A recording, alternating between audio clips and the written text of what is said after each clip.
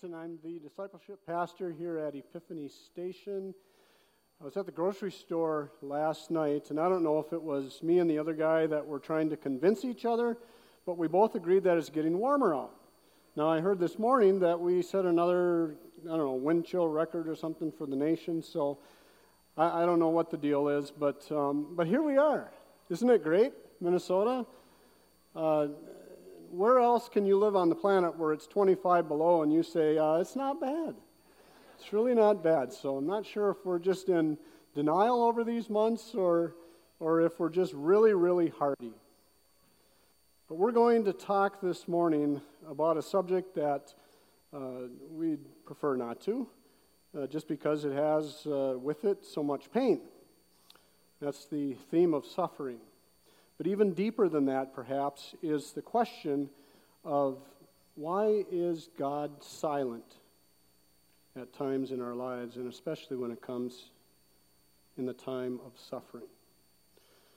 As our resource, we're going to talk about the man Job, and the book of Job in the Bible, the Old Testament, just before Psalms.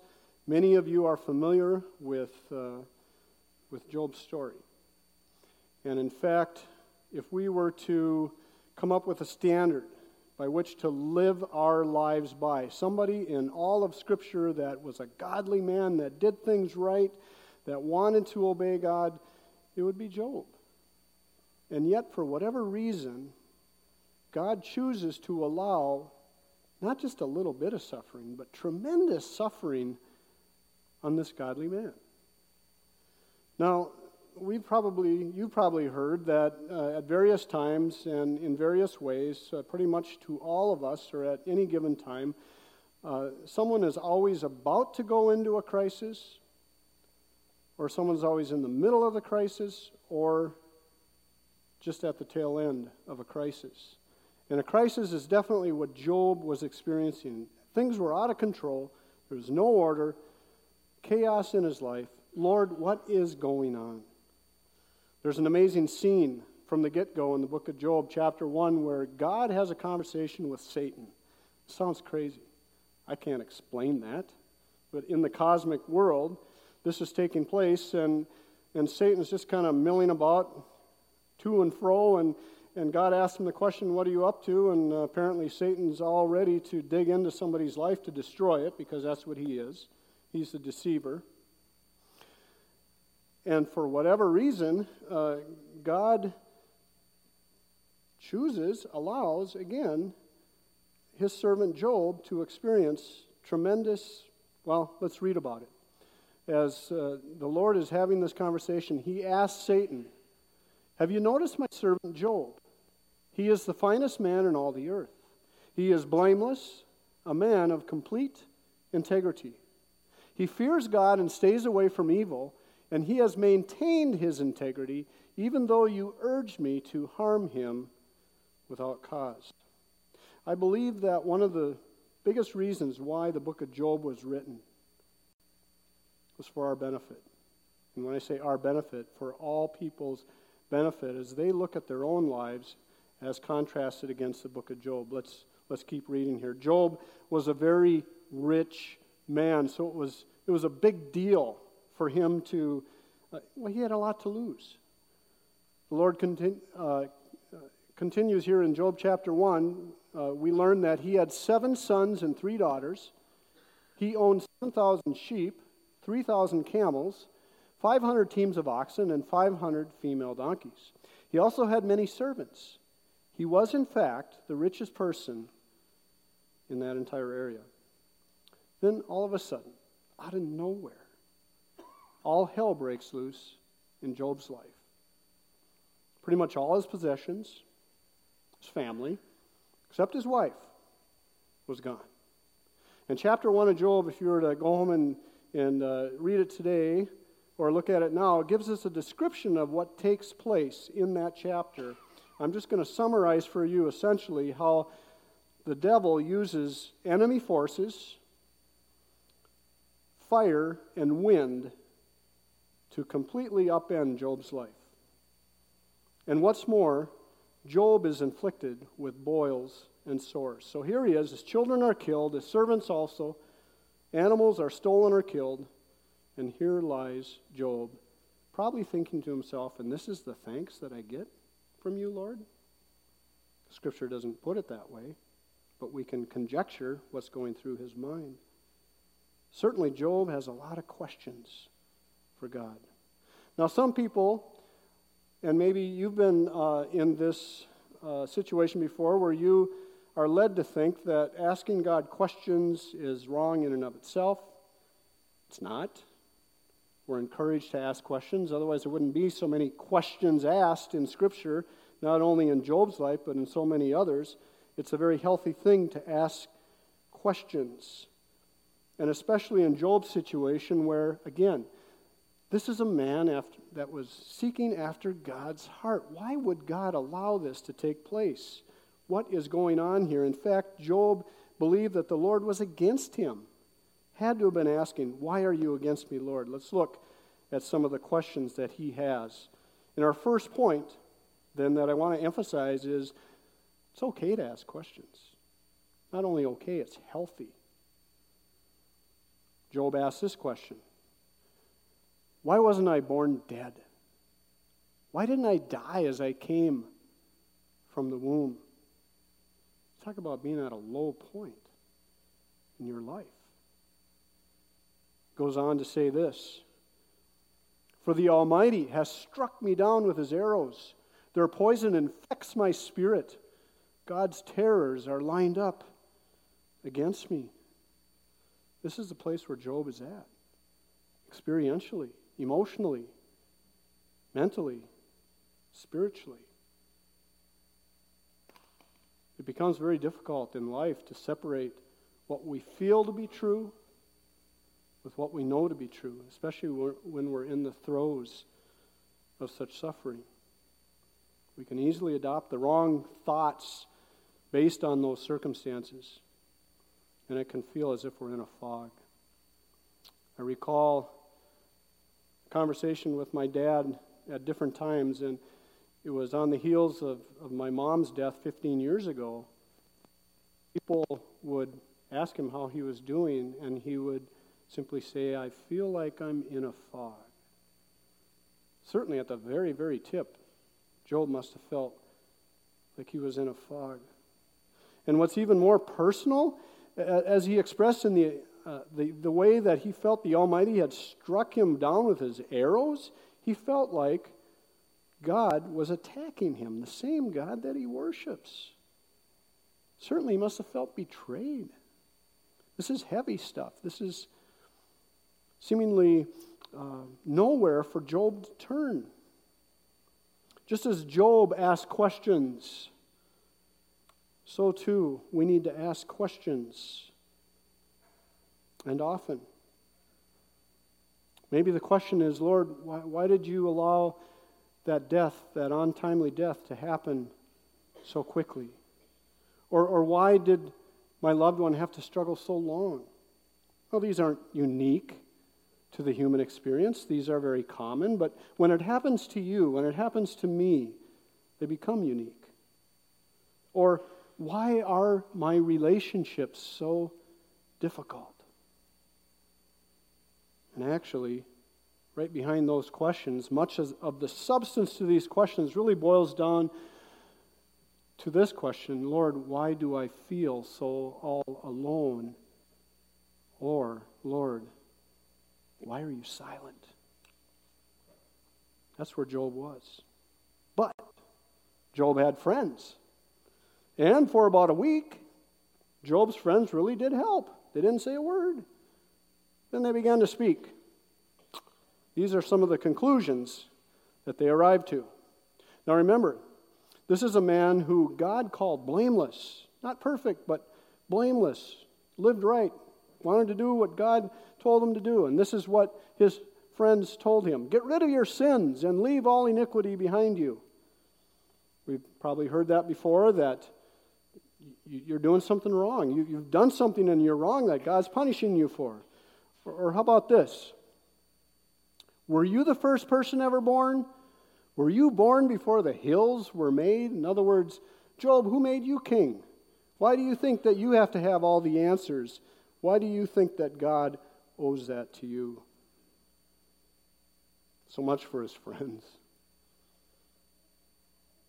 Would have been enough for Job to feel God's sting, but then in a very tangible way he feels the anguish of the words of his friends.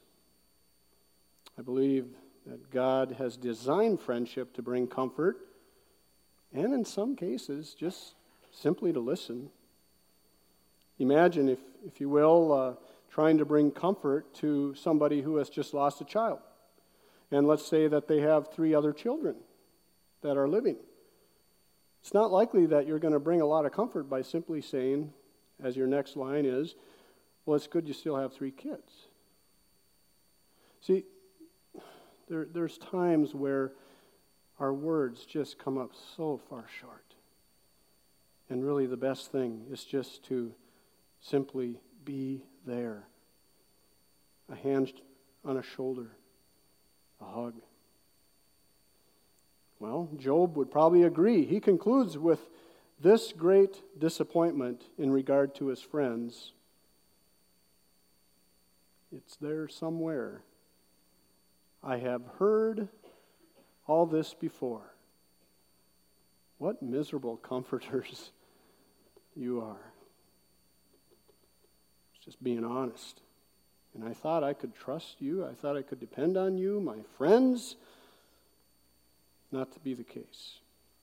This is the tension that Job is experiencing. Third point in all of this, it just simply doesn't make sense. We talk about fairness in life.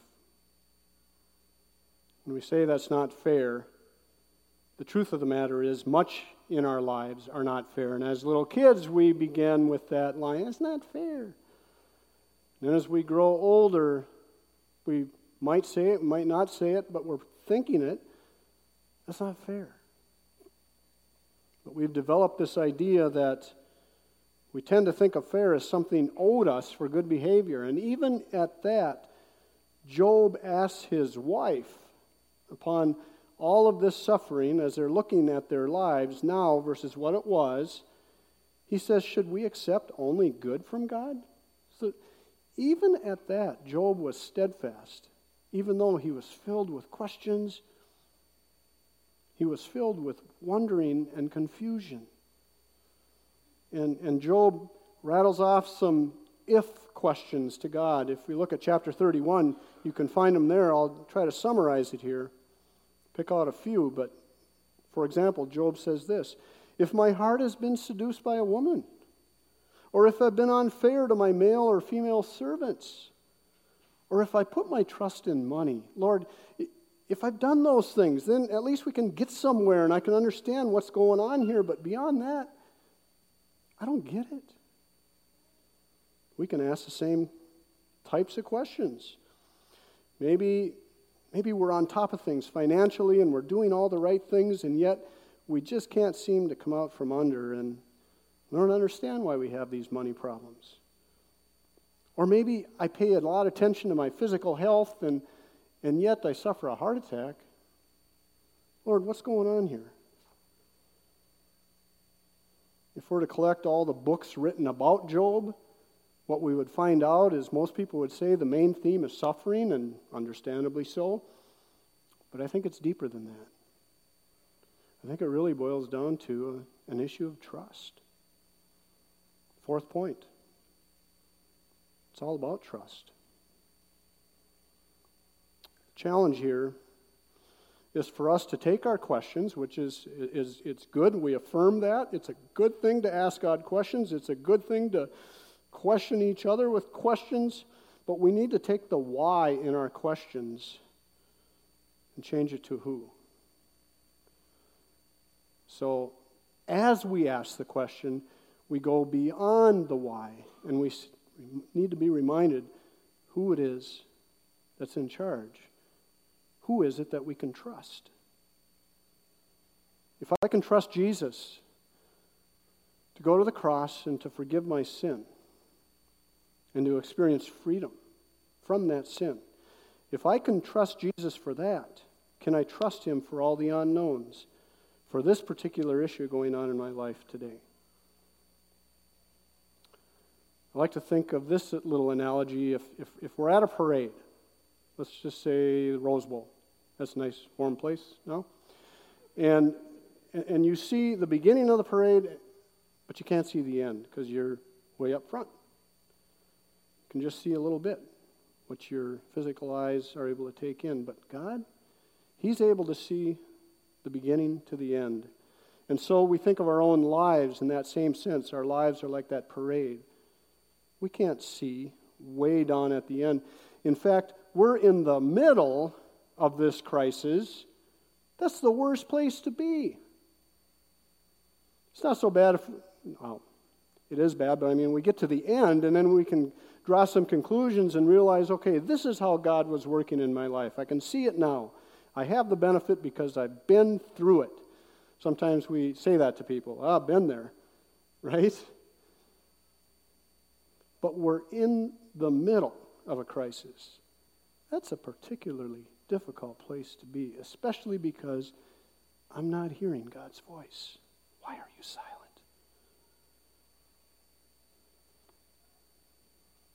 Job expresses these kind of thoughts to God, and yet, underneath all that and holding him up is his unshakable faith in God. Let's read and see in chapter 23. It says this, as Job is talking to the Lord, he says, I go east, but he is not there. I go west, but I cannot find him. I do not see him in the north, for he is hidden. I look to the south, but he is concealed. But he knows where I am going. And when he tests me, I will come out as pure as gold. For I have stayed on God's paths. I have followed his ways and not turned aside.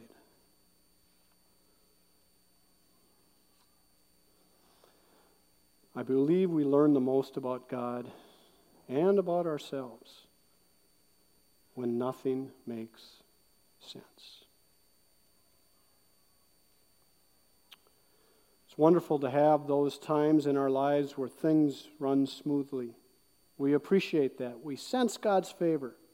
But we don't talk much about sensing God's favor in the dark, in the times where he's silent.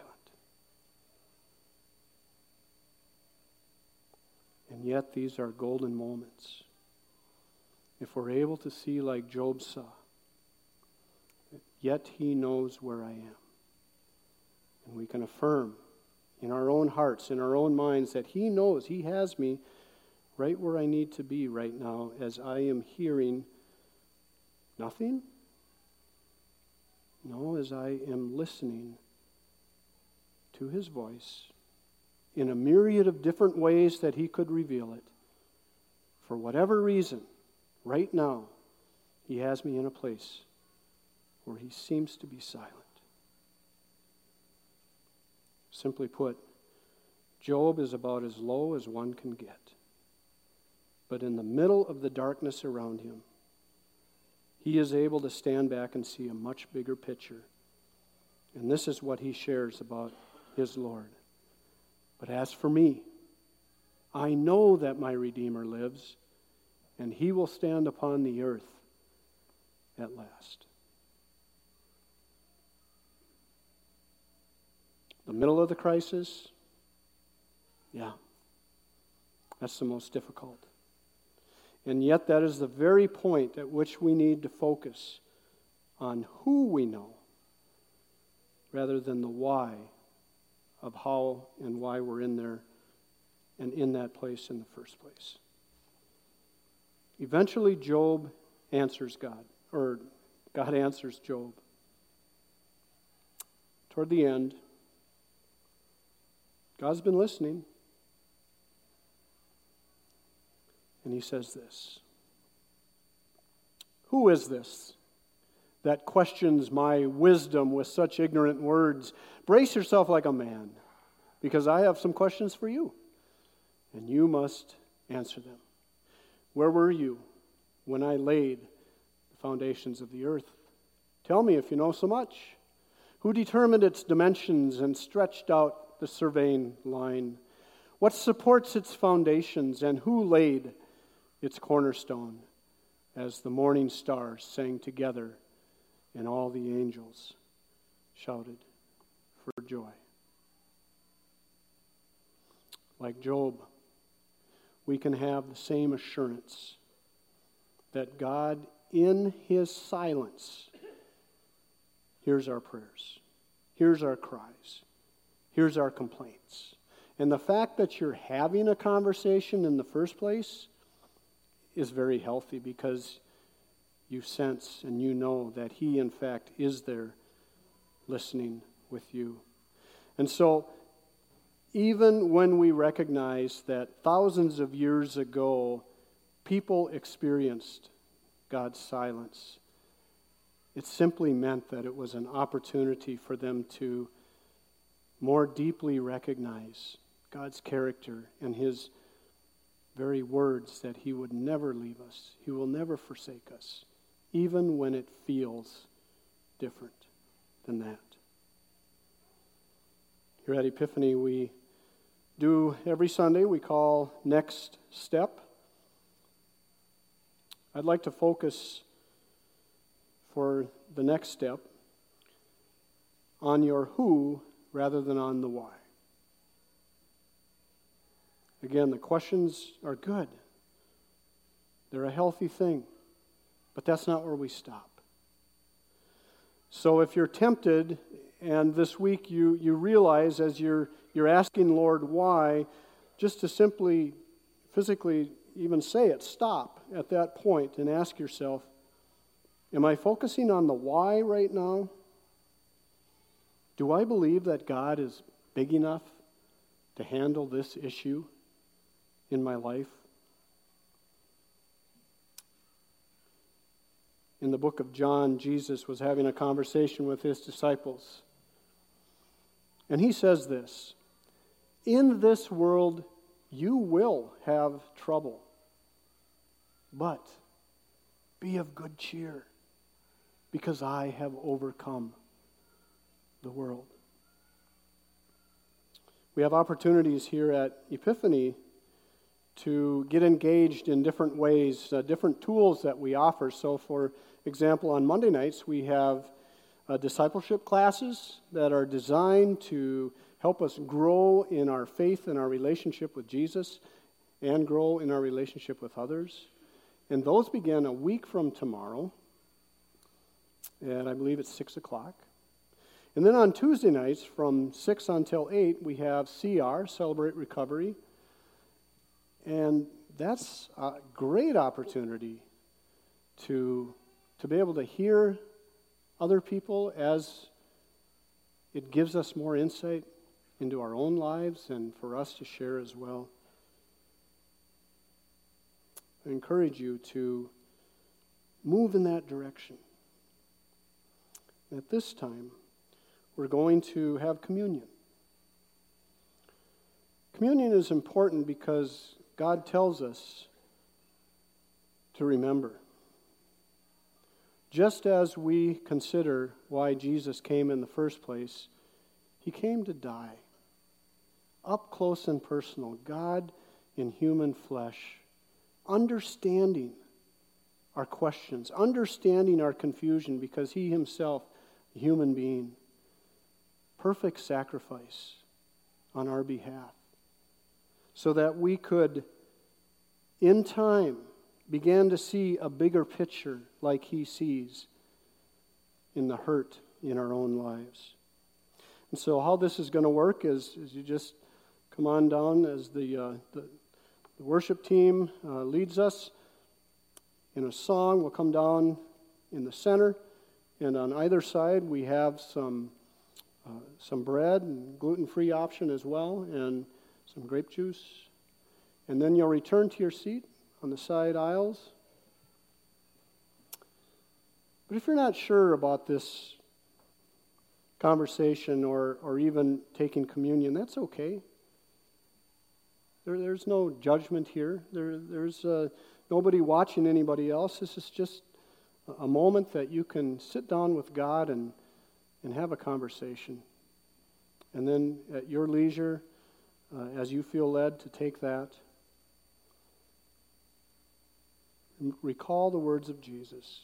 Yes, in this world, you're going to have trouble. But that's not the end. Be of good cheer. I'm with you. I've overcome. Let's pray. Lord, as we remember what you did on our behalf, may our hearts take solace. May we be encouraged. If we have been experiencing your silence over these past days, months, or maybe even years in some cases, Lord, would you send relief in so many ways that you reveal yourself to us. Lord, may we be looking at the who in our lives rather than simply asking questions. And thank you that you are so patient with us. Thank you for your great love for us. In Jesus' name, amen.